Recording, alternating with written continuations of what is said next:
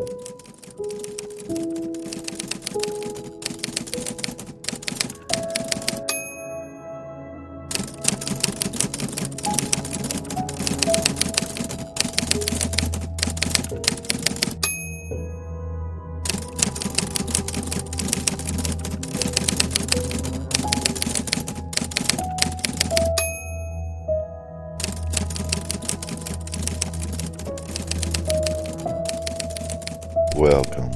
to a world where everything is bright and sunny.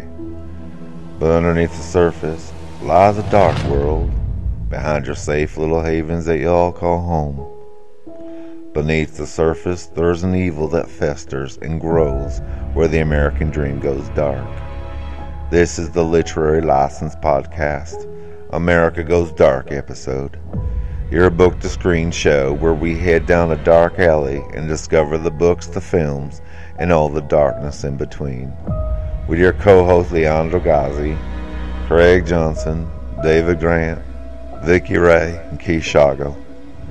Things may look perfect on the outside, but what really goes on behind closed doors?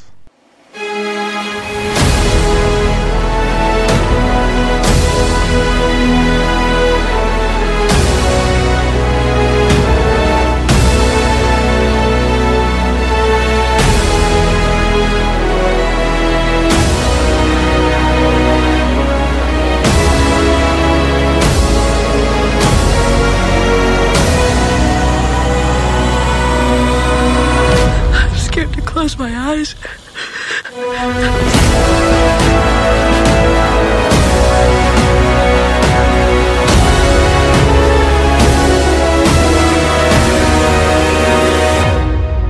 Have you checked the children?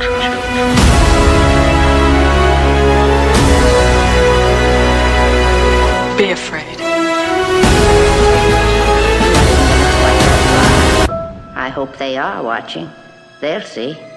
They'll see and they'll know and they'll say, why, she wouldn't even harm a fly, a fly, a fly, a fly, a fly, a fly.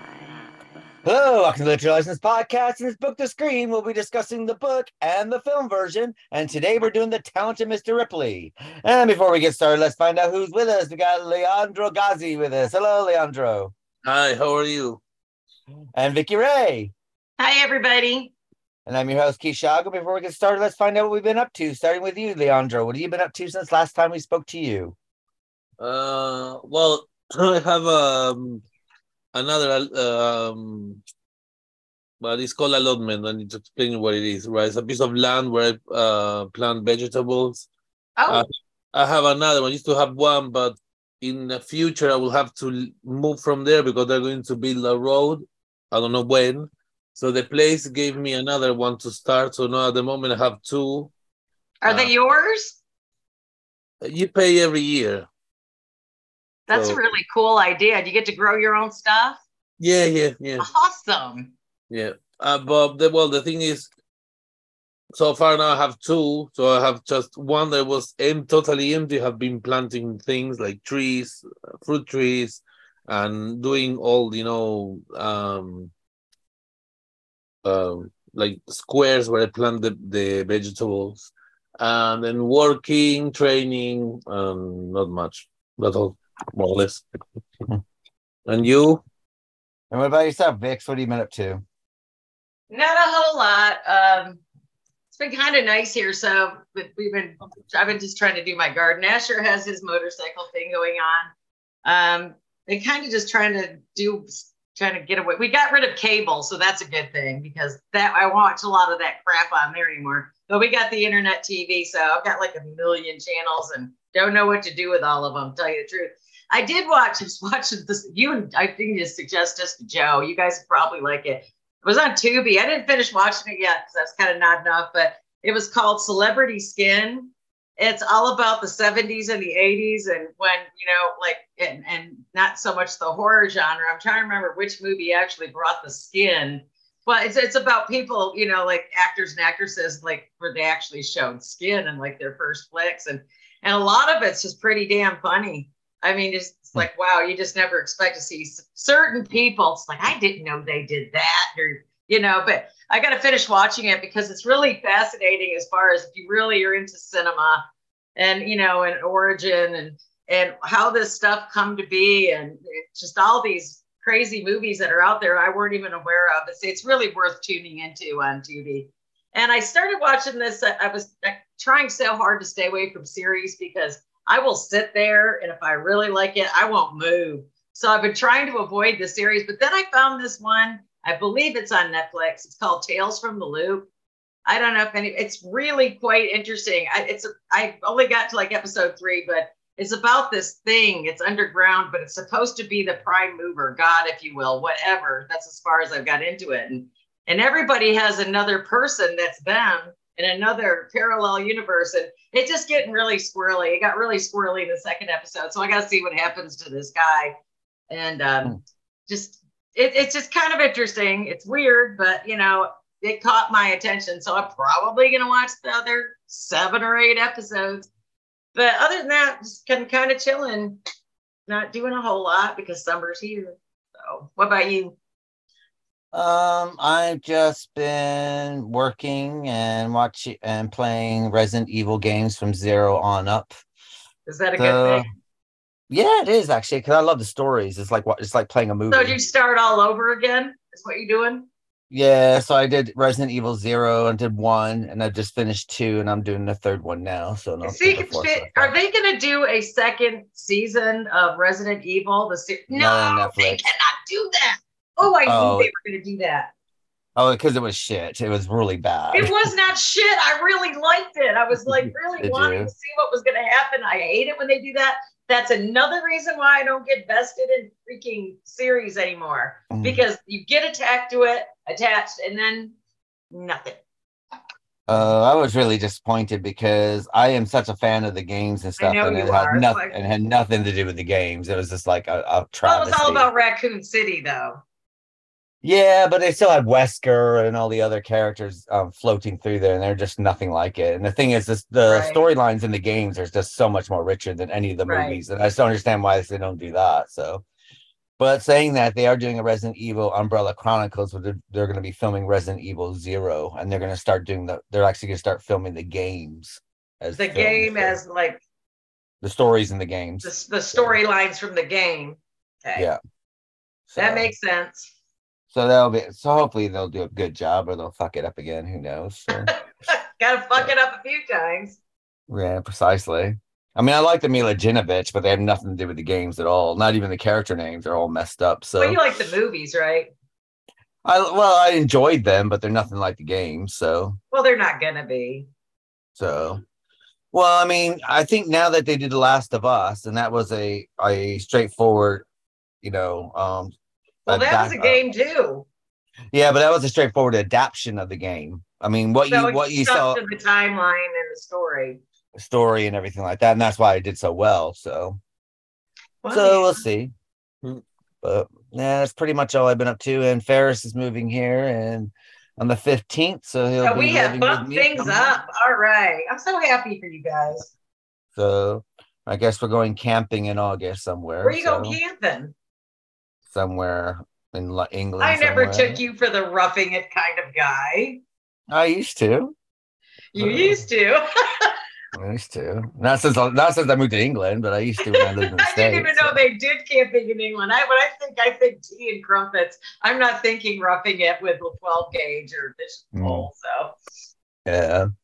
That's cool though. There's probably very beautiful places to camp there. Seriously. Yeah, and we're thinking about going to Alton Towers at some point this summer as well. Go to the amusement park. So. Oh, fun. So if Leandro, if you're around, if you want to go, let us know. So. That park is not in London. No, it's not. It's outside London. Oh, quit making excuses. Get out, Leandro. No. Fun. I like amusement parks, but I think a friend has gone recently, and then he told me he was near London. But I don't know if it was that one. I think it was that one. No, the one near London is Thorpe Park. Yeah. Alton Towers is in the middle of England somewhere. Okay. Can't remember exactly where. It'll be a day trip on a train, probably, huh? Well, we were thinking about going up the night before, spending the night in a hotel, and then go spend the whole day there, and then spend the night, the next night there, and then come home in the morning. So Sounds like a plan. sounds like a plan. But besides that, not a lot is going Yeah. on. So just Summertime, no matter where you are. yeah, summer. Summertime. So.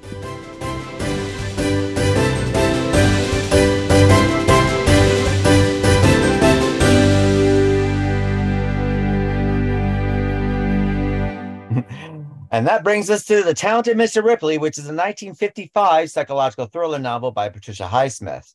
This novel introduced the character Tom Ripley, who returns in 4 subsequent novels. It has been adapted numerous times for screen, including Purple Noon from 1960, starring Alain Delon, and The Talented Mr. Ripley, 1999, starring Matt Damon. What we're going to do is cut to the synopsis of The Talented Mr. Ripley and be right back.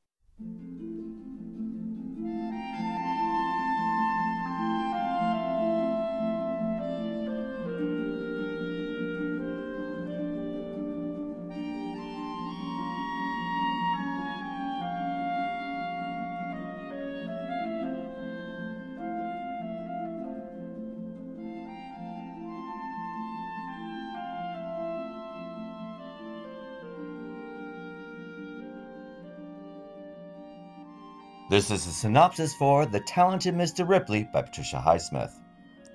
Tom Ripley is a young man struggling to make a living in New York City by whatever means necessary, including a series of small-town confidence scams. One day he is approached by a shipping magnate, Herbert Greenleaf, to travel to Mangiabello, based on the resort town Pastiano in Italy, to persuade Greenleaf's errant son Dickie to return to the United States and join the family business. Ripley agrees, exaggerating his friendship with Dickie, a half-remembered acquaintance, in order to gain the elder Greenleaf's trust. Shortly after his arrival in Italy, Ripley meets Dickie and Dickie's girlfriend Marge Sherwood, and Dickie allows Tom Ripley to stay with him in his Italian home. As Ripley and Dickie spend more time together, Marge feels left out. However, soon after Ripley arrives, Freddie Miles, a school friend of Dickie's, visits Dickie's summer home. Tom begins to grow jealous of Freddie and grows closer to Marge over their shared anguish and Dickie's shifting loyalty. Dickie becomes upset when he unexpectedly finds Ripley in his bedroom, dressed up in his clothes and imitating his mannerisms. From this moment on, Ripley senses that Dickie has begun to tire of him, resenting his constant presence and growing personal dependence. Ripley has indeed become obsessed with Dickie, which is further reinforced by desires to imitate and maintain the wealthy lifestyle Dickie has afforded him. As a gesture to Ripley, Dickie agrees to travel with him on a short holiday to San Reno. Sensing that he is about to cut him loose, Ripley finally decides to murder Dickie and assume his identity. When the two set sail in a small rented boat, Ripley beats him to death with an oar, dumps his anchor-weight body into the water, and scuttles the boat. Ripley assumes Dickie's identity, living off the latter's trust fund and carefully providing communications to Marge to ensure her that Dickie has dumped her. Ripley forges checks and changes his appearance to better resemble Dickie in order to continue his lavish lifestyle he has enjoyed. Freddie Miles encounters Ripley at what he's supposed to be Dickie's apartment in Rome. He soon suspects something is wrong. When Miles finally confronts him, Ripley kills him with a heavy glass ashtray in the apartment. He later disposes the body on the outskirts of Rome, attempting to make the police believe that robbers have murdered Miles. Ripley enters a cat-and-mouse game with the Italian police, but manages to keep himself safe by restoring his own identity and moving to Venice. In succession, Marge, Dickie's father, and an American private detective confront Ripley, who suggests to him that Dickie was depressed and may have committed suicide. Marge stays for a while at Ripley's rented house in Venice. When he discovers that Dickie's ring's in Ripley's possession, she seems to be on the verge of realizing the truth. Panicked, Ripley contemplates murdering Marge, but she is saved when she says that if Dickie gives his rings to Ripley, then he probably meant to kill himself. The story concludes with Ripley traveling to Greece and resigning himself to eventually getting caught.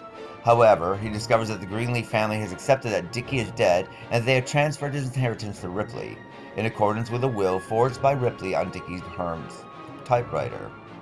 While the book ends with Ripley happily rich, it also says that he may forever be dogged by paranoia.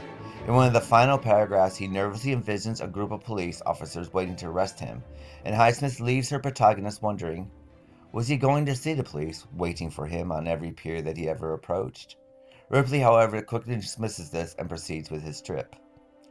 And this is a synopsis for The Talented Mr. Ripley by P.Highsmith. Now back to the show.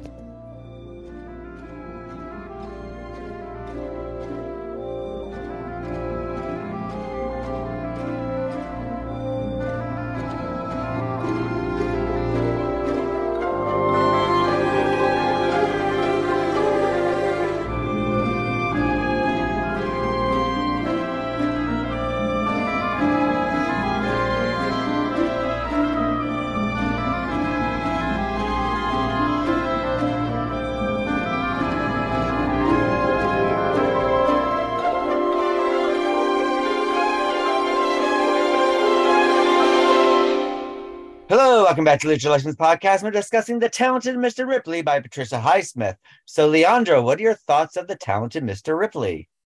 Well, I really like the story. The way that it's written is easy to read. Really, like for me, I don't know, like direct. Not nothing that will keep you thinking. Yes, what happened in the story, right? But not how it's written. It was really because all the things are not sometimes what it seems about him, and he's kind of like he's not a nice person, is he?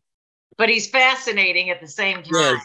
Come across like kind of his real life is really like well, not shallow because it's really complicated itself, but it's like not like kind of like in his real life nothing is going on much, but as he's trying to show an image that something that or copy someone that he's not. There's one part that I was reading and said, give you a little detail, and then between brackets said, this is this is true. And that was really fun because there are things that he let other people know about him, and there are others that you will never probably see them. Yeah, I would recommend it. To be honest, well, I have seen the movie, then read the book. So when that thing happens, is for me it's really hard to escape for the first thing that came across. I thought the book and the movie kind of were pretty close together. Yes. Yeah, I didn't. Well, I mean, it left out a lot of details about Marge and all of her bullshit and everything else, but yeah, and about the inner workings of his brain. But yeah, I mean, what I quite like about the novel is that it also showed how intricate and how everyone's kind of like that society is all connected. Everyone knows everyone else's situation. They're connected, but they're disconnected, if that makes any sense. Yeah. And I mean, this whole book, it was all obsession and lack of reality or reality. What's reality is it? Because back then they didn't, in the book, you didn't have computers. This is like mid-50s, I believe. And you didn't have any way to research anybody. So you could probably pull all this shit off, what he did. And he's really ingenious about how he does it. He's cool as a cucumber too. I mean, it doesn't seem like too much ruffles his feathers except his dislike of Marge. I didn't get he was gay or bisexual or whatever to like 3 or 4 chapters in. I did, because it just didn't. I thought he was going to have an obsession with her, not him, Dickie Greenleaf. You know what I mean? I thought it was going to be with her, but it just totally took a twist, which I really like how she did that. I thought that was interesting. Well, I also kind of thought that I don't know if he was in love with Dickie Greenleaf or just he was obsessed with Dickie. Yeah, obsessed with maybe because of his lifestyle. Because I wonder if Dickie was poor, would he still be obsessed with him? No, he wanted what he had. That was really all he wanted, was what he had. But I think I don't even think, did he actually care about Dickie? Probably not, or he wouldn't have hit him over the head with that boat oar. And one thing, I don't know if I missed it in the book, and I lost it in the movie too in translation, but did Dickie kill the Italian girl that he got pregnant? Or did she kill herself? No. I think she killed herself. Yeah. I think. You think she killed herself? Because he did blow her up. He wasn't going to help her. But 1950s, single girl, pregnant. Italy. In Italy. Yeah. So, I mean, I was just wondering because it was just the way they were describing stuff, and I was just wondering, did he kill her? Because he just didn't seem too shocked when her body was, in the book or the movie for that matter. That he had lack of empathy for this girl. He didn't mind sleeping with her. I mean, Dickie was not a nice person either, so it was kind of like, I don't know if he was. I don't think he was a snob so much, but he had all this wealth. Didn't earn any of it. And he was one of those entitled little brats, I guess, only it was the 1950s. But here you have Tom come into the picture. And these people are so full of holes in their reality that they're not even, congealed together as a good friendship. And it was easy for him to infiltrate their group. You know what I'm saying? And then when Freddie was the only one that really figured out what was going on and what happened to him. Well, I mean, in the book, it's kind of bizarre because, yes, first you have, Ripley and his Greenleaf's father showing up, and then, oh, can you bring my son home because right. my wife's got MS, and they need, Dickie needs to be home before she dies situation. And then when Tom Ripley comes clean to Dickie, then what you basically get is like, oh, we'll spend Daddy's money. Right. So even though it's in effect, it's actually Tom's money, but he ends up spending that. And then when that runs out, and then Dickie no longer wants to have anything more to do with Tom because Tom doesn't have any more money. So how much of an allowance did he give him? I didn't see a numerical value anywhere. Was it just unending? They say when it was $1,000. I knew the 1,000, but I mean, I guess 1,000 goes a long way, even in Italy in the 50s. Yeah. Yes. I mean, $1,000 a month. Oh, it was a month. It wasn't just one sum. Okay, that explains everything. I was so confused by that. Like, how is he doing this for months on end on just $1,000? So yeah, I mean, Dickie was getting $1,000 a month from his trust fund or whatever, or from his father or from the father's company. So he had that to spend, but then again, they never lived cheaply anyway. I mean, they had a housekeeper, and and they were always traveling, and whenever they stayed somewhere, they stayed at expensive hotels and stuff. So, and he, the only thing he spent money on is travel, hotels, and food. Yeah. Because he bought the house already. The house was his outright and stuff like this, and then. Then Dickie wanted to be an artist. In the book, he wants to be an artist, so he paints, and apparently his painting's pretty horrible. I guess they suck, yeah. And Marge wants to be a writer, so they're kind of like these upper middle class to higher than that kind of people. Yeah, that basically can afford to sit there and have hobbies that they think they can sustain a life on, even though they're not able to without mommy and daddy's money. So, so I thought that was quite interesting. And but Tom also, I mean, the movie gets a bit more convoluted, but right. In the film is just kind of like, oh, I mean, in the book, sorry, it's like, Tom kind of goes from place to place, and then he like and then when they think Dickie committed suicide because he killed Freddie, then it's like, and then Tom, makes up a will and hands it to him. Yeah, I want Tom to have everything that I just took for granted in my entire life. It's like, fuck you. It's like, what a douche. I mean, and but everybody's so messed up and dysfunctional that he could pull it off. And when you think about it, I was trying to figure out, you knew that, in the beginning, Dickie didn't even really like Tom. And it took, I think that the time had passed when he caught him trying on his clothes, both in the book and the movie, kind of pissed him off.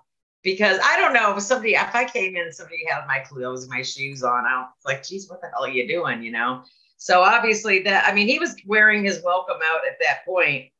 But I mean, he did take him on that last trip for what, though? I don't understand in the book at all. I mean, it's basically to say goodbye to him. Because he was irritating. He wanted to get rid of him, so he takes him somewhere else. Well, it's only because Tom kept badgering, and they were using the last of Tom's money. I mean, so Dickie really didn't return his his sexual tension kind of feelings, did he or didn't he? Because it was so confusing. It seemed like he wanted to, but he didn't. No, He didn't I mean, seem too interested in Marge either. No, but what they say in the book, Dickie gets attached to people. That's right. That's right. And then after a period of time, he just gets tired of you. He gets tired of you, and then you could move on. Who does that to the remind next me person. of? That reminds me of somebody else, another character in a book, and I cannot remember who it is now. Kind of the same story. It'll bug me. Well, I mean, there are people like that in real life anyway. Right. They'll be friends for a while, and then the next new friend comes on, and all the other friends don't exist anymore, and situation. But I think, I mean, Dickie was spending the last Tom Ripley's money that his father gave him, and that's why they went away. And then that's when he finds out that this is the end, sort of thing. And then Dickie sits there and says, "Well, I'm not going to support you," and that's I think that. And I think that's where Tom, kind of lost it. But another thing is Tom was never a decent person anyway. I mean, he was calling up and pretending he was the IRS and getting people to pay, taxes before in the beginning of the story anyway. So, I mean, do you think that his aunt screwed him up mentally? Maybe that's why. I don't know. I mean, his parents died, and I mean, to be honest, he's a con artist. Well, yeah, he's a grifter. And, the thing about him being a grifter is that, I mean, this is what's quite interesting about P.Highsmith's book, because at the end of it, we are actually rooting for an anti-hero. I mean, he's a murderous con man that we're rooting for. And he makes it to the end. I mean, he makes it to 4 novels. Well, I thought when he got to Greece, he was, that's right, there are more books. So, I mean, there's more fucking over going on, I assume, because I've not read any of those. I'm tempted to get them, actually, because I really want to find out what happens to him. I read all of them, and they're really, really good. So, and they made a movie, they made a sequel based on one of the books with John Malkovich playing Tom Ripley. So, really? Matt Damon had it so nailed. Malkovich doesn't, I don't know. That would make it even more uncomfortable for me if John Malkovich played in the sequel. Don't ask me why, because Matt Damon made you uncomfortable. You know what I mean? In a weird way. So I can't imagine John Malkovich doing it, but I probably will watch it now because I'm kind of intrigued. So the French version, Purple Noon, is fantastic. So I didn't know there was a French version. Yeah, that came out in 1970. Alfred Hitchcock wanted to turn it into a movie, but because of the Hollywood Code, they couldn't let people get away with crime. Hollywood Code. So basically, in Hollywood films, if you notice up until the 70s, that if you committed a crime, there had to be retribution. I never You had to go to jail. That. You had to die. You had to, For real? I mean, is this a real thing, or is this just something they do? No, it's just something it's a real thing. It wouldn't pass the Hays Code unless. And then I didn't know. I knew about the Hays Code, but I didn't know that part. Interesting. Yeah. Learn something new every day. You do. Yeah, and that's the reason why what Dickie have is those people that are really easy to be friends, but with the same, they make you feel good, and then you realize then they're like that with everyone. So you need to accept how they are, and that's what Tom couldn't understand. Well, they all were toxic, weren't they? Yeah, and he saw that his friendship mixed with his feelings, and but I will talk more about the movie because in the book you can see it, because in the movie you see the expression of the face, and that tells more. I was trying to figure out who I'm trying to get this. I can't get Matt Damon out of my head when I read the book now. Yes. Because I watched the movie years ago, I read the book years ago, but I went through and refreshed my memory with it. But it's so hard to get Matt Damon out of your head as the character. Read the book. I think that he's a really, really good actor, and in my opinion, better than other actors. That, for example, Brad Pitt. The expressions are really clear. It's well, it's a pretty. It's a mean book. I mean, there's no empathy really. There's no love, or even between the couple. in between Marge and Dickie, there's really no grand passion or love or feeling. Marge loves Dickie, but Dickie doesn't really return those emotional feelings much, does he? Yeah. I mean, you do get the parts where Tom is, when Marge is upset with Tom and Dickie for going away and not coming back, and then Dickie decides to make it up, and you got Tom peeping-tomming them in her house, sort of thing. But I think another reason why Tom doesn't like Marge really is also because it's not just because of her relationship with Dickie, but also that she's suburban, isn't she? She doesn't come from the money system that Dickie comes from. Well, she comes from some money, does she not?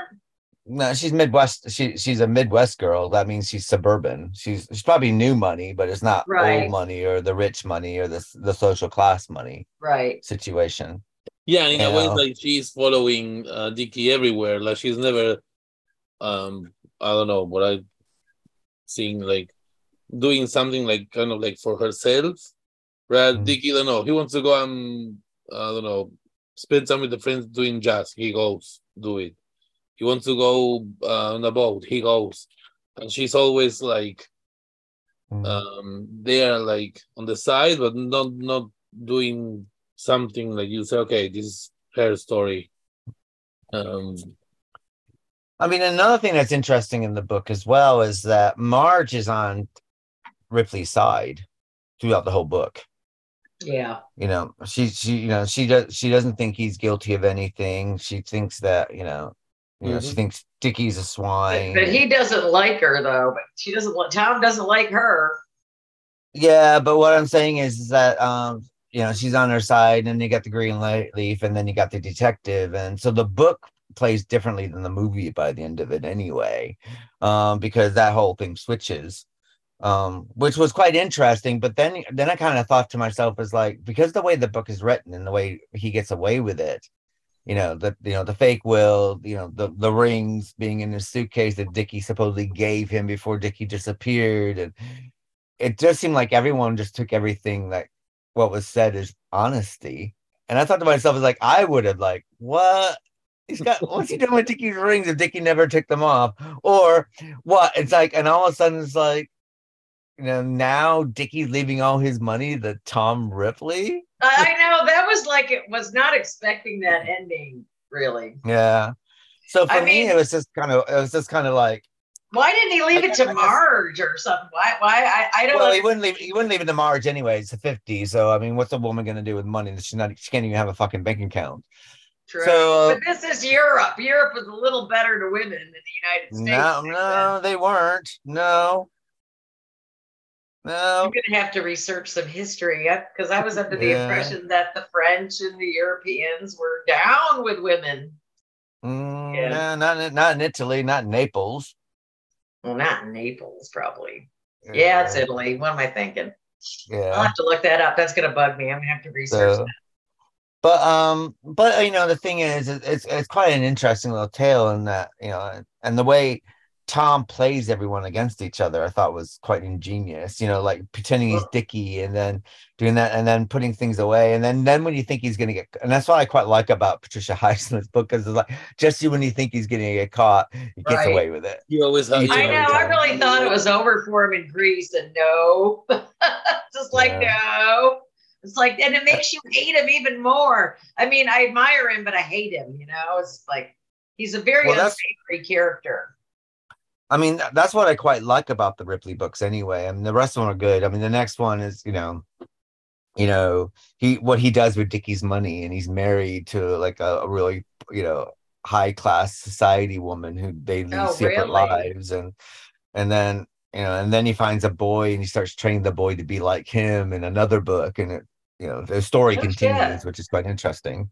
So, but I mean, this book did win a lot of awards when it came out as well. Like, I think it won best mystery suspense novel of that year and international and so on and so forth. So I wasn't aware she was gay, like gay to gay. Yeah. So you told me. I knew she was gay, but I didn't know she was like militant.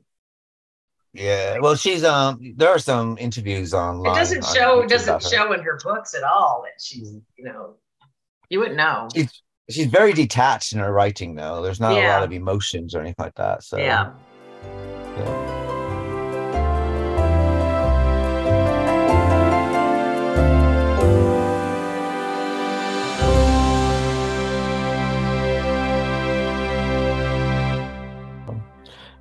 Well, I guess before we move on to the book, to the film, why don't we just rate the book? So how many stars do you give it, Vicky? Oh, I definitely give it good 4.5. It lost me a couple times, but it's worth the read. I would really be interested in probably reading one or two more of them, actually, find out what happens to him. And what about yourself, Leandro? 4. Didn't have like that thing that for me that it's a really good story, but I don't know, didn't touch me like other books. So yeah. I'm gonna give it 4.5. I love it because for me, I kept me involved. So it's a fast read as well. It's 290 pages, and it's 30 short chapters, wasn't it? They're not very long. And it was quite easy just to go from 1 to 10, and I was interested in it, though. I thought that the way it all tied up in the end was a bit too simple. Was it too, I don't know. It's just how it seemed like the book just kind of ended, kind of like, okay, you got away with it. Because she knew she was going to do a second book. That's probably why she left it up like that. Well, they don't go back into Dickie Greenleaf at all. So he's not mentioned in any other books. The Greenleaf. No, just got the Greenleaf money, and that's it. He never runs into Marge again or any of those people. No. So I thought that because of that, and the will, and explaining away, and I thought because of that ending, I think it could have been a bit more clever and a bit more realistic, because that was a bit too. That was just tying up loose ends. It's a bit too simple for me, so I'll give it a 4.5. So I like. Well, that brings us to the. Yeah, I did like it a lot. So.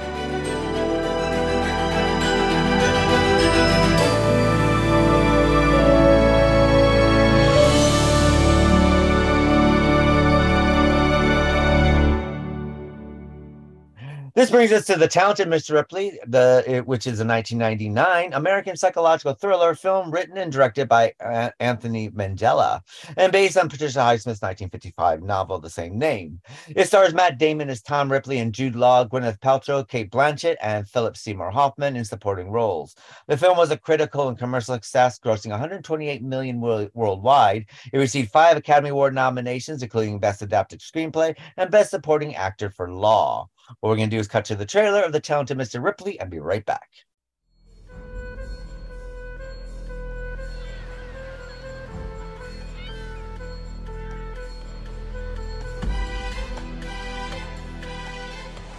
Dickie Greenleaf? It's Tom Ripley. Tom Ripley? We were at Princeton together. Did we know each other? Sorry, what is it? Ripley. How do you do? We'll just be for a little while. No, I like him.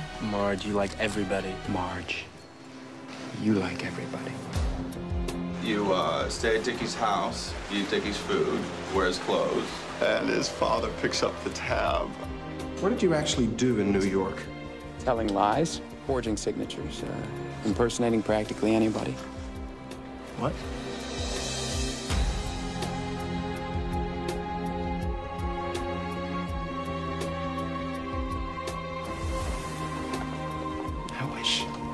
I could live Dickie's life for him. I know what I would do.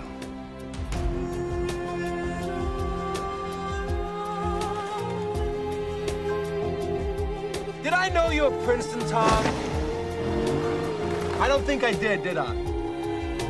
I always thought it'd be better to be a fake somebody than a real nobody. Why is it that when men play, they always play at killing each other? I feel like I've been handed a new life.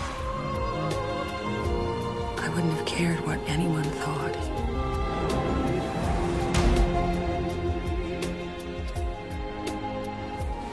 Everybody should have one talent. What's yours?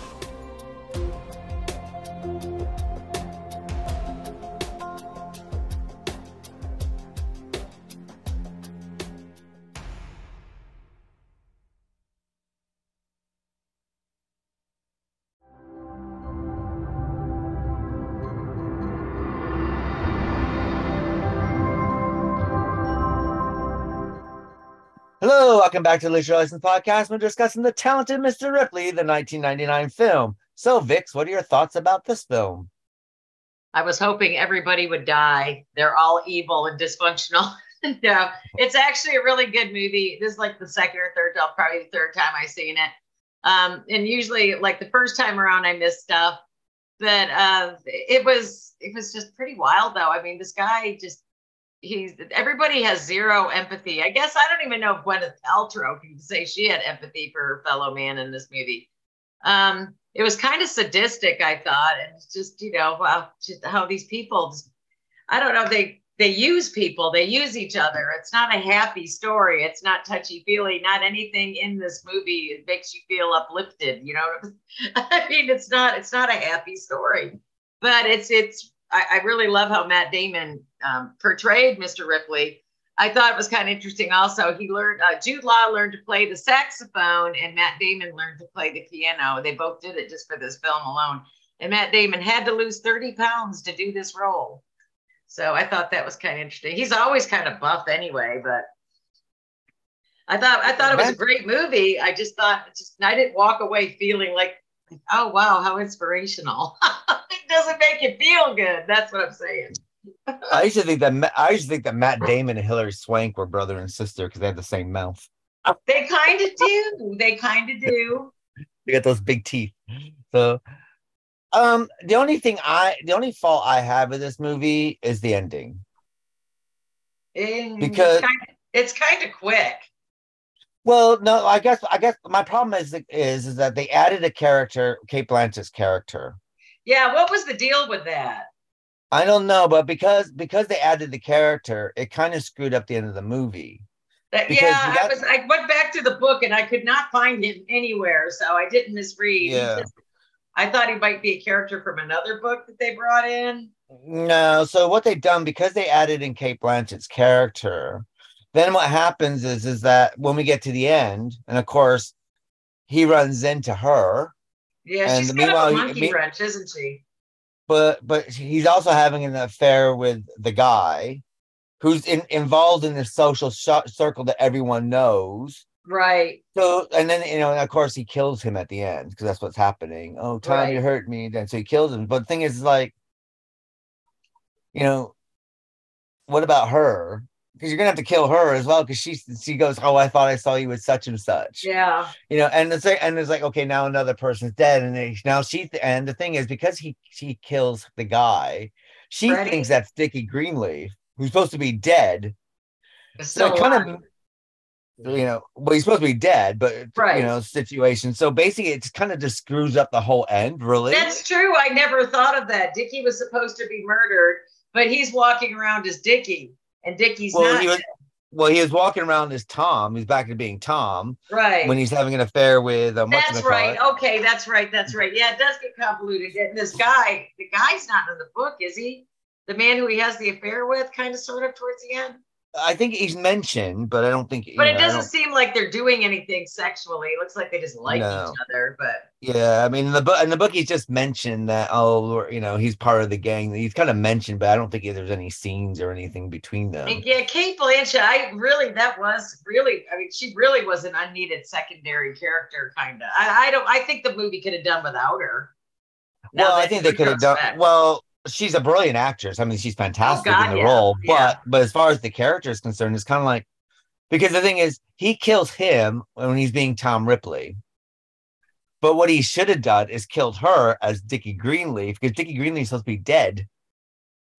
So him killing him and being Tom Ripley, which is fine. This is who he is. Don't forget he had to kill Freddie too, because Freddie figured it out. Yeah, but the thing is like, but at the end, everything's sorted by the end of the film. So when they're on the boat at the end, everything's sorted. So he's back to being Tom Ripley. Dickie's dead. He's got Greenleaf's money, so on and so forth. Everything's fine. So, which he's being himself, or whatever himself is, his version of Tom Ripley that he thinks he is. But when Cate Blanchett's character comes up and goes, "Oh, Dickie," yeah. So that means by killing the guy, that means he has to go back to being Dickie, who's supposed to be dead. So it doesn't make sense. But now Cate Blanchett knows him as Dickie, so he should be. I don't remember him killing her though. Did he kill her? No, the ending of the movie should be that he kills her. Well, he would have to eventually. You would Precisely. think. And he could, Okay, and he yeah. could, So and it does put a wrench in the whole dynamic, doesn't it? yeah. Yeah, and another thing is what Tom Ripley's quite good at in the book is that once he gets Dickie's money, he removes himself out of those social circles.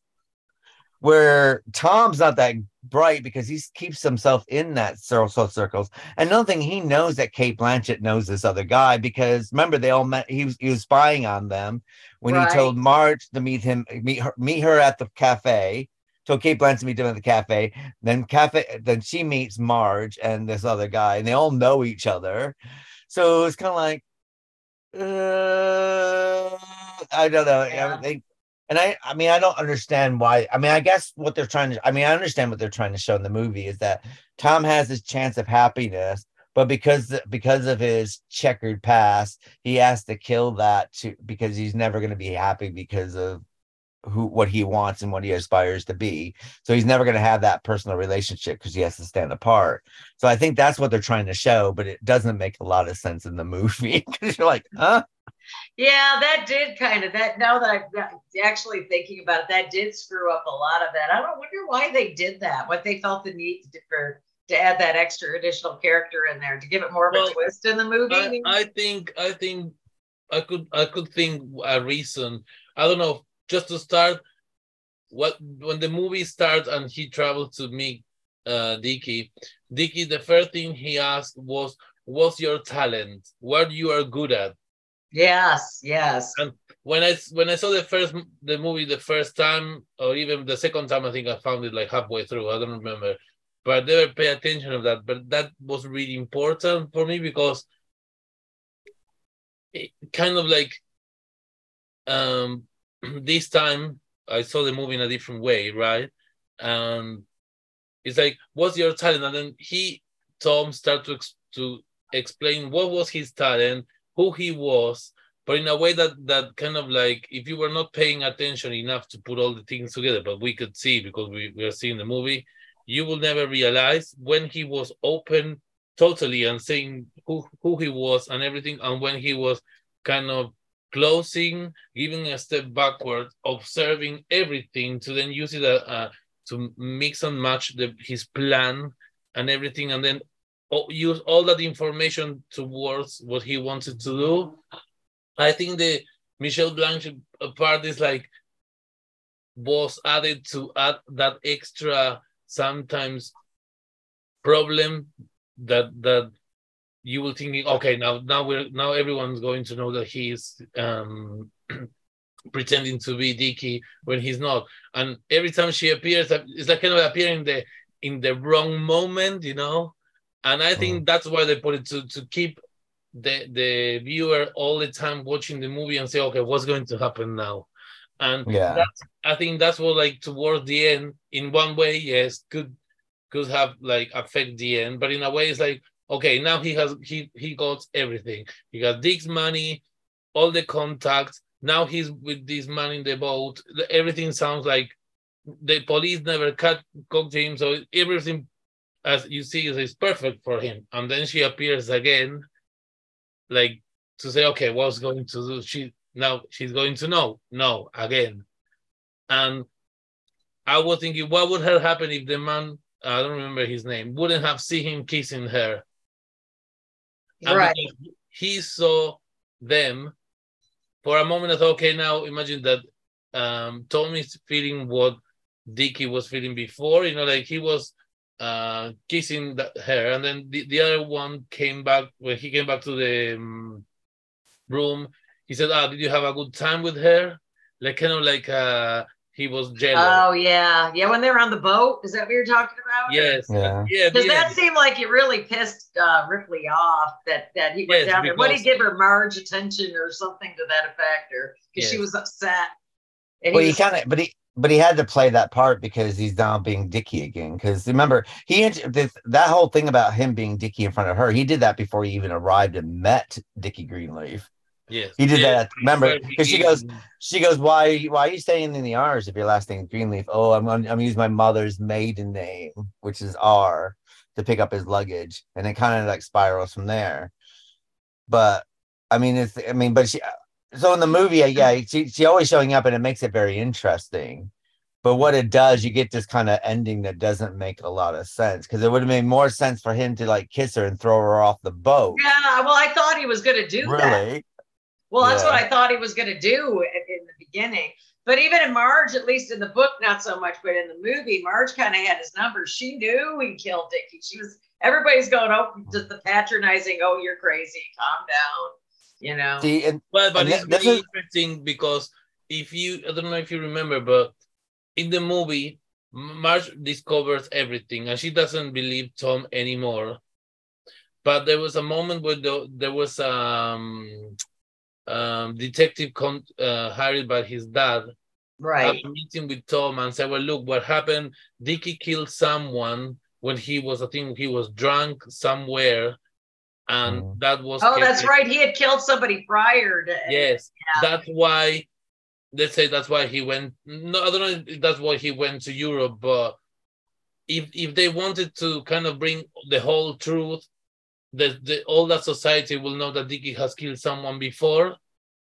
Yeah, and they also knew about Dickie getting the girl pregnant as well, and that Marge doesn't Italian know. So girl, yeah. So you can't really let Marge know anything because she's a woman and wouldn't be able to handle the truth and so on and so forth. Oh my God, that was incensing in both the Bible and the book, how they were treating Marge. If I was Marge, I would have freaking got a long rifle and started shooting all of them. I mean, it just made me mad because they kept slapping her down. It's like, God, stop. Because she's the only one who's going on. Well, I mean, in the book, Marge is kind of just there, sort of thing. So she doesn't know anything that's going on. She's just kind of a pasty milk toast. Well, she's kind of like this, kind of sees the good in everyone or whatever that can be, and she's so tied up about how Dickie's left her, and she doesn't understand how Dickie left her, and she's tied up in all that. The movie kind of switches it where Marge just got a bit of a brain on there, a bit of a brain. But I mean, there are a lot of subtle, very subtle differences that kind of changed the movie from the book. For instance, when Tom goes on the boat in the book, he is aware of what he's going to do to Dickie. He has it planned out in his head. It was already premeditated in the book. Yeah. Where in the film, it's not premeditated, and it's almost like Dickie starts making fun of Tom, so therefore Tom strikes out in retaliation, and then when he realizes what he's done, he kind of has to continue because they're fighting. So it kind of changes the tone a lot from what you got in the film, and I got a feeling like in the film, what they wanted to, because I think if they did it as in the book, you might not be rooting for Tom Ripley, but they wanted Tom to be as likable as possible. So therefore, Dickie's death is an accidental death, not a premeditated death, which kind of puts it in a different sort of light situation, and it's even frustrating how naive though everybody in this book is, except Ripley. He plays them like a Jew harp.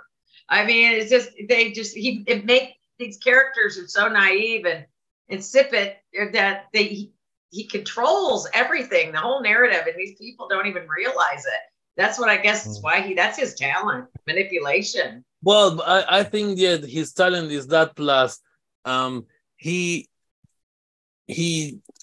uses information really like wisely. He knows about things and know about like the contacts and who is who, what if you see, for example, from Dickie's, like he study what he liked, we know when he was walking when he was saying, I think I'm leaving today, blah blah blah, and then he drops what he have in his bag, and they're all the music that Dickie used to like.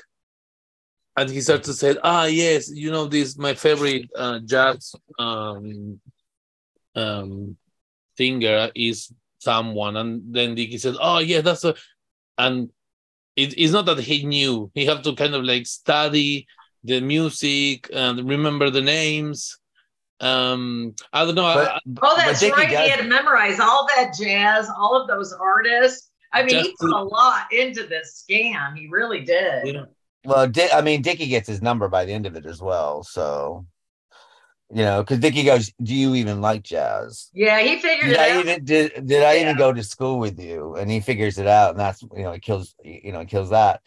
So I think that they probably could have done that, but I think they wanted to make Matt Damon likable. So therefore, it's like he Matt didn't want Damon to was kill not Dickie, but likable. it was like by accident that he I killed. wanted to strangle him through the whole movie. That smile of his, he pissed me off the whole time. Getting away with it.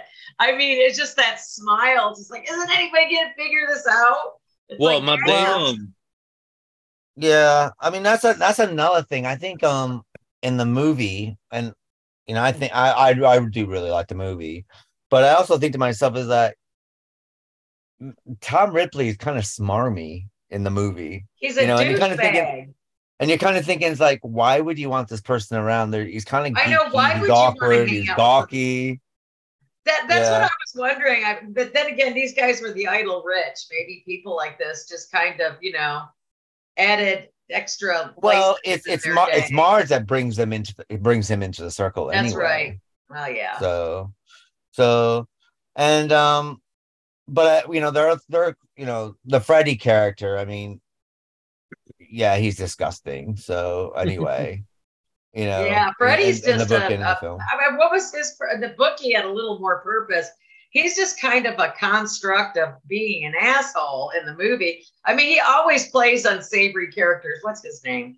Philip Seymour Hoffman. Yeah, he always played unsavory characters, except in Twister. I loved him in Twister. He was a nice, funny guy in Twister, but in every other, well, no, wait, I take that back. When he was in the Hunger Games, he turned out to be a good guy in the Hunger Games. Okay, so there's two where he was a good guy, but he always plays somebody that's irritating, kind of. Yeah, he was okay. He was okay in Magnolia as well. He's quite good in that as well. Yeah. But yeah, no, he totally plays that. And the thing is, the whole gay subtext is like, waving his hand around like this. It's like. But he wasn't gay though, or bi in the movie or the book, was he, Freddie? No, he's talking about Tom. Oh, yeah. Tom. I'm still trying to figure out if everybody's bisexual in this book or if they're actually homosexual, like Dickie.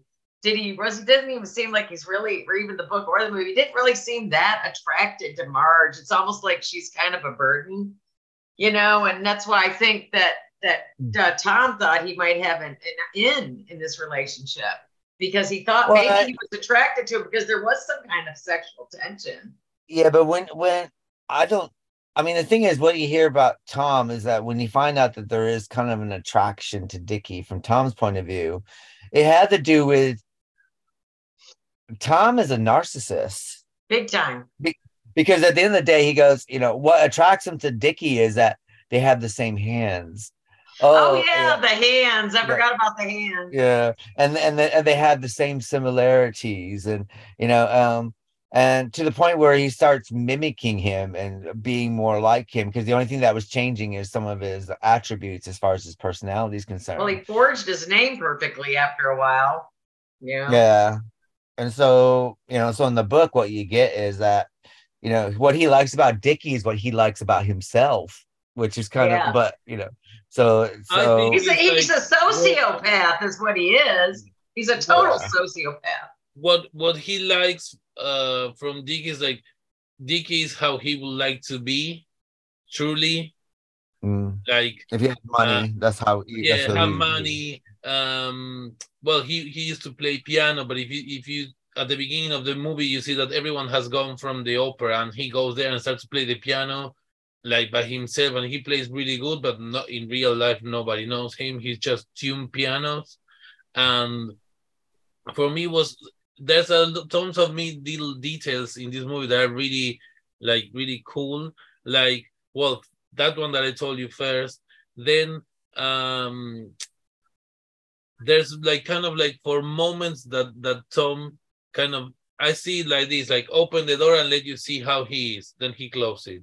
And then he pretends to be someone else. And then he opens the door, plays, and then close it. So you never know exactly when he's truly him or not. For example, I think he's truly him when he goes to the opera and then he starts to cry. And then I'm there's glad you brought up the opera, because that was really telling, that opera, because I mean that was just so kind of like what he did to Dickie the boat. yes, The guy, yeah, I mean, yeah. that was And so then he important. The opera was yeah, so important. and he was like moved because of the opera, and maybe seeing in front of him like the action of what he did. There's a scene that is for me really interesting, that he's going with a motorbike and he starts to see Dickie, and he's going through a passage and they're all mirrors, one next to the other.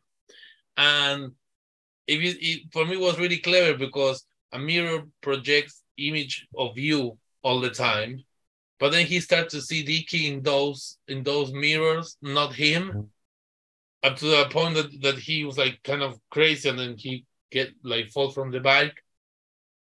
So for me, that's like those details that are really visual, really interesting things. And see, that's why I think that's why the book and film are quite different, really, because in the book, Tom Ripley is a con artist and he'll do anything. In the movie, Tom Ripley's not a con artist to begin with. He's someone that basically his father, Dickie's father comes up to him. He's poor, he's doing odd jobs. He's doing whatever he can to pay the rent, living in a really horrible situation. And he gets offered this opportunity to go to Europe. And then because of a bunch of circumstances, he ends up becoming this person. Well, he gets smart. He adapts really well. So yeah, but in the book, he's already that person before he even goes to Europe, sort of thing. He's embarrassed. I remember in the book, it's like these people that he's living with, and he's only using them because he had to move because of some of the scams and con artist things that he was doing. Remember, because he always thinks that someone's following him. And so he's staying with this other person, and then he goes to go on the boat, and then these people show him off, and he fucking hates it. In the book, though, as opposed to the movie, though, I just got up for a second when the father approached Matt Damon. How did he figure that he went to school with his son? Because he's playing he's at this reception or whatever like that, playing the piano, and he's filling in for someone who went to Princeton, so he's using that person's name. Okay, that's right. So and he goes, because he's that woman he's supposed to be engaged with is not him who's engaged. Because the guy broke his arm, so he's not able to play the piano. Right. So he's filling in for him. And you remember, because they go to the car and he goes, "Well, thanks for filling in for me." And the girl jumps in the car. "Yeah, we'll see you later, Tom." And the guy's calling after, thinks that Tom is this person that went to Princeton. Yeah. So that's how. And it was really interesting. I saw the piano stuff, but that went. Yeah. Then that man that went to Princeton was telling him a lot of information, and for a good hour, Tom just shut up and listened to this man and tried to get more information as he could, but he didn't know what for. And then he found a way how to use that information when he needed. That I think that was his talent. In the movie, you see really clear that sometimes he shut up and he seems he's not there, but he knows what is happening. He's reading all the situation and then try to move it towards his will. The interesting thing, when he took off the shirt there for a while, he was trying to get Marge or somebody sexually interested in him, but no, he's just really, it does show that he's really pale. That he's not in the sun. Because that's right. He says something about, God, you need a tan. You haven't been in the sun. Okay, yeah, you're right. Yeah. And he's like the tourist, and then of course as he gets more and more tan, he becomes more and more integrated into them, sort of thing. What's quite interesting about Talented Mr. Ripley, it may sound like a bit of fiction.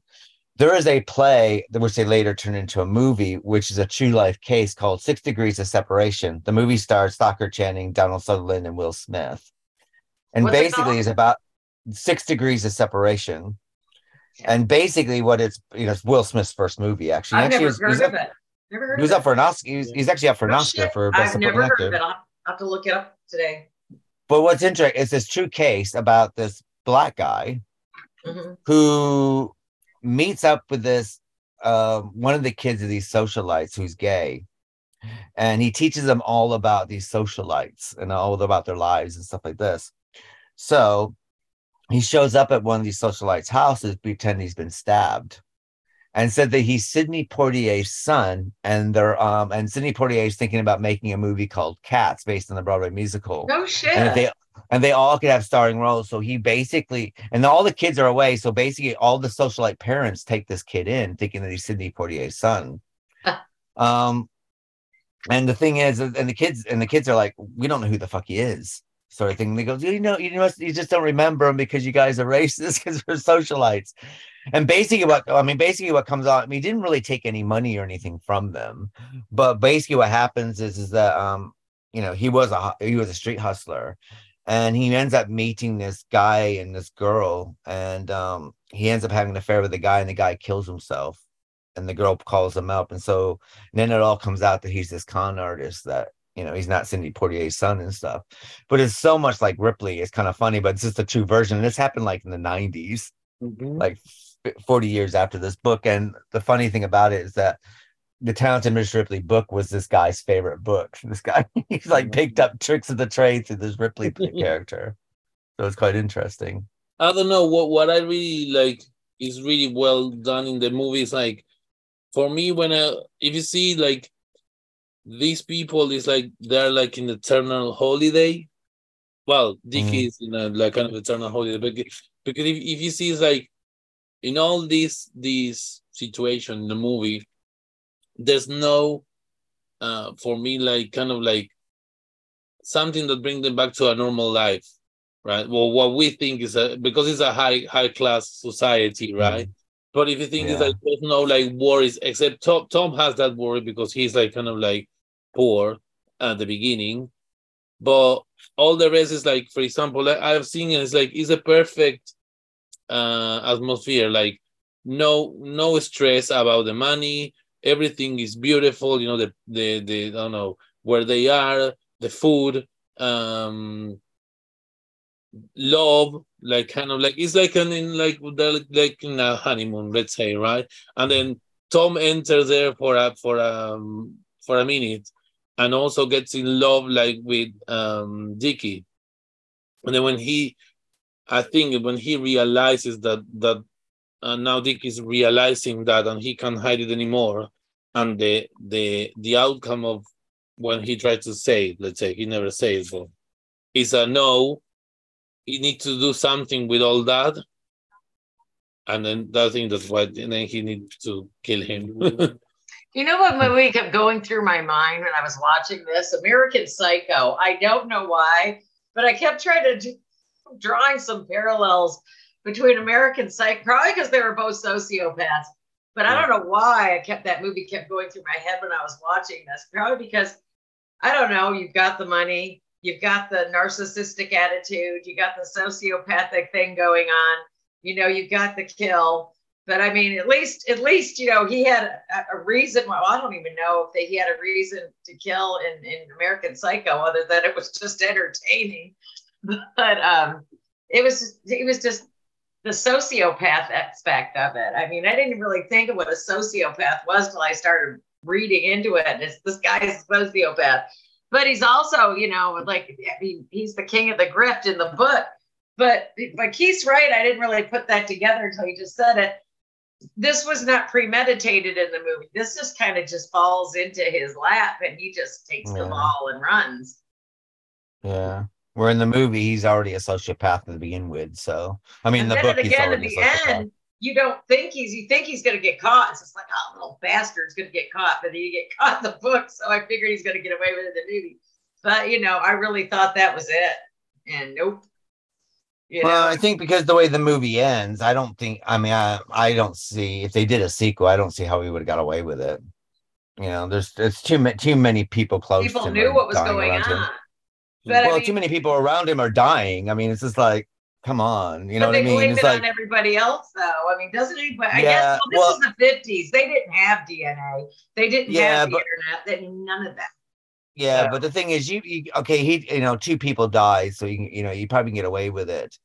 But and whether Tom was there for Freddie and Dickie and all the other stuff, you probably get away with it. But with the one on the boat, Tom's there and this guy dies, gets strangled or whatever. It's like, what everywhere now is going to be like everywhere Tom goes, someone dies. Do you know what I mean? It's like it's a bit Well, too. he is like the Prince of Darkness. Wherever he goes, some bad shit seems to follow. But he probably won't be able to get away with it like he did before. That's the Well, thing. obviously he's getting away with it for 3 more books. Yeah. Well, no, that's the books. No, I'm talking about the movie. The movie wouldn't get. Gotcha. If they did a sequel for a movie, but the books he gets away with it because it's more clever. Your thinking is really similar to the Italian detective that says, "Look, you were the last time that Tom was with Dickie. The last time that you were together was like, I think he said November the 7th, and they said, well, but and they said there were 2 Americans going on a boat, and I said, and then Tom says, well, but do you know how many people were there? Many Americans were there in that holiday. It could be 50. I said, no, 38 or 34. Right. So you see that the detective is coming closer to know, and it's really near. Until then, Tom was fast enough to say move the things and then send them out. And I don't know. It's in a way, it's like I think that Tom sees Dickie as a kind of a sociopath that knows someone. They're both sociopaths. Yes. Meet someone, make him believe that person now is special, and then when the person has like is not used anymore, goodbye. That's what he sees for the Italian lady that that got pregnant, and himself, Marge. Like he could see, like for moments he's there, then he goes, enters and goes, lies and goes, and then. I mean, that's another thing the movie changed as well, is that Dickie goes, well, I'm going to marry Marge. In the book, he has no intention of marrying Marge. No. Well, I think that he had a weak moment there, Jude Law did, at one point, because in the movie he does, but in the book, nothing. No, he wasn't going to marry her in the book. Like I said, these people. That's what I'm saying. I did not get vested in any of these characters. Everybody was mean or stupid or naive or just deserved what they got. And I mean, there was really. Were you guys vested in any of these people? I mean, they were horrible, all of them. It was really interesting because I don't know if you remember, but in the movie, like, Dickie said to Tom that he was not interested to be a dad, never have a family, and he said that he was an only son, and Marge also was an only daughter, so they didn't have any brothers. That's right. And he was not planning to have kids whatsoever. And then he got angry when the lady committed suicide because she was pregnant. Oh, that's right. Yeah, the girl that. And then I thought, Tom was like, "Well, hold on. You said you don't want to have kids, and when someone is pregnant about your kids, you get annoyed." So it's like kind of like confusion. And then he kicked at the table where was all the music. And then make you think, okay, well, he's going to end with Marge because he realized that, no. And then he's like, on a flip, then he's back to her. So, I don't know. I think it's really interesting moving to, like, even though it looks really superficial for moments, right? It's really, like, deep in the other parts. Yeah, I think, I have some, I don't know. Today when I was watching the movie, I thought, okay, hold on. It has been maybe, I don't know, 20 minutes now that everything is like I was saying before, like an illusion of a perfect holiday. They're in a beautiful place. Yeah, it was like a day in Tuscany. All the pleasure you could have, food, theater. Even when, for example, when he's sitting on the bathtub and he's like relaxing, everything. There's no like, okay, sorry, I need to go to work. Right? Yeah, no, they have all the money in the world, but these people are still miserable. Just miserable people. It doesn't matter no amount of money. Well, I don't know. I think Dickie was enjoying the best of life, and of course, well, he was happy with it. I mean, he enjoyed the value of the dollar, obviously. Well, I mean, I think Marge did as well. I mean, the thing is like You know, it's like I'm working on my book. I'm spending, you know, we go out boating in the evenings. You sit there and lay out in the sun. In the mornings, you know, we get up and have breakfast. You know what I mean? It's just kind of like there's never ending, you know, none of them are faced with the reality of life situation. Yeah. So, but yeah, I mean, it's,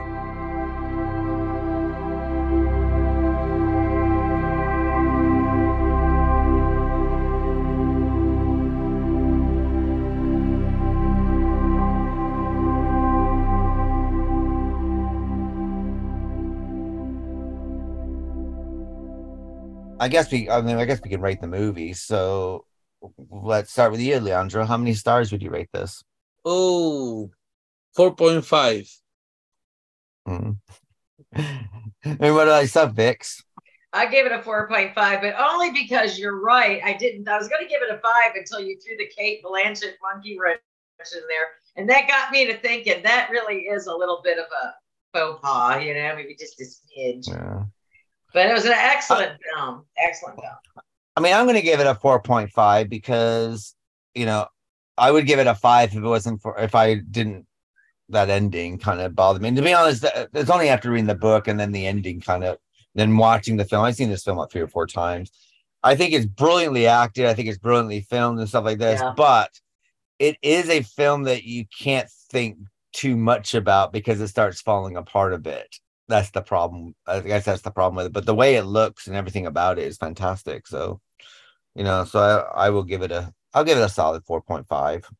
Just as long as you shut your It was a great film. Yeah, just as long as you shut your mind off and don't think too hard on it. Yeah, you definitely can't overthink it. Well,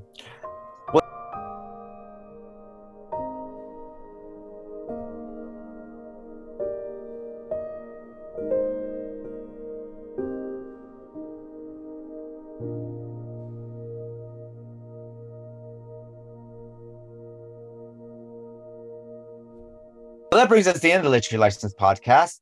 Next book to screen will be The Beloved by Toni Morrison, and the film starring Oprah Winfrey and Danny Glover. And of course, we'll be continuing our Batman animated series next week. Doctor Who will be continuing, of course, with they're in 1965 at the moment. And of course, our remake will be Halloween, the 1978, and then the Rob Zombie remake. And our 2-for-1 is You're Next and The Guest. So it's good night for myself and good night, Leandro. Good night, everyone. Good night, Vix. Good night, everybody. Take care of each other. And we'll see you next week for Batman the Animated Series. Good night, folks. Porte casune con un stemma a rete, una cuppulella che vi si era alzata, passa scampanianna pattuleta, con mano a papà te fa guardare. Tu fa l'americano, americano, americano, senta a me chi tu fa. Tu vuoi vivere alla moda, ma se bevi whisky e soda, poi ti senti disturbato. Tu abballo rock and roll, tu gioca a baseball, fai sorte per camella, ti devi dare la borsetta di mamma. Tu fa l'americano, americano, americano, ma se nati in Italia, senta a me non c'è sta niente a fa. Ok, napolitan, tu fa l'american, tu fa l'american, tu fa l'american, tu fa l'american.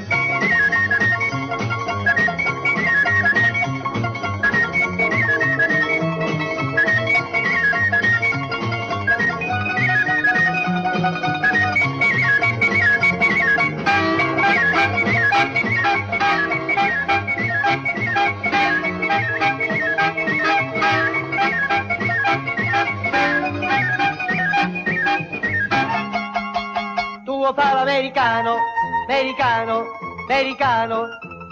Ma se nati in Italia, sienta a me non c'è sta niente a fa. Ok, napolitan, tuo fa l'american, tuo fa l'american.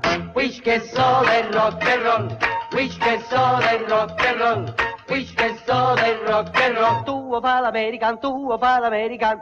Wish che so del rock and roll, wish che so del rock and roll, wish che so del rock and roll.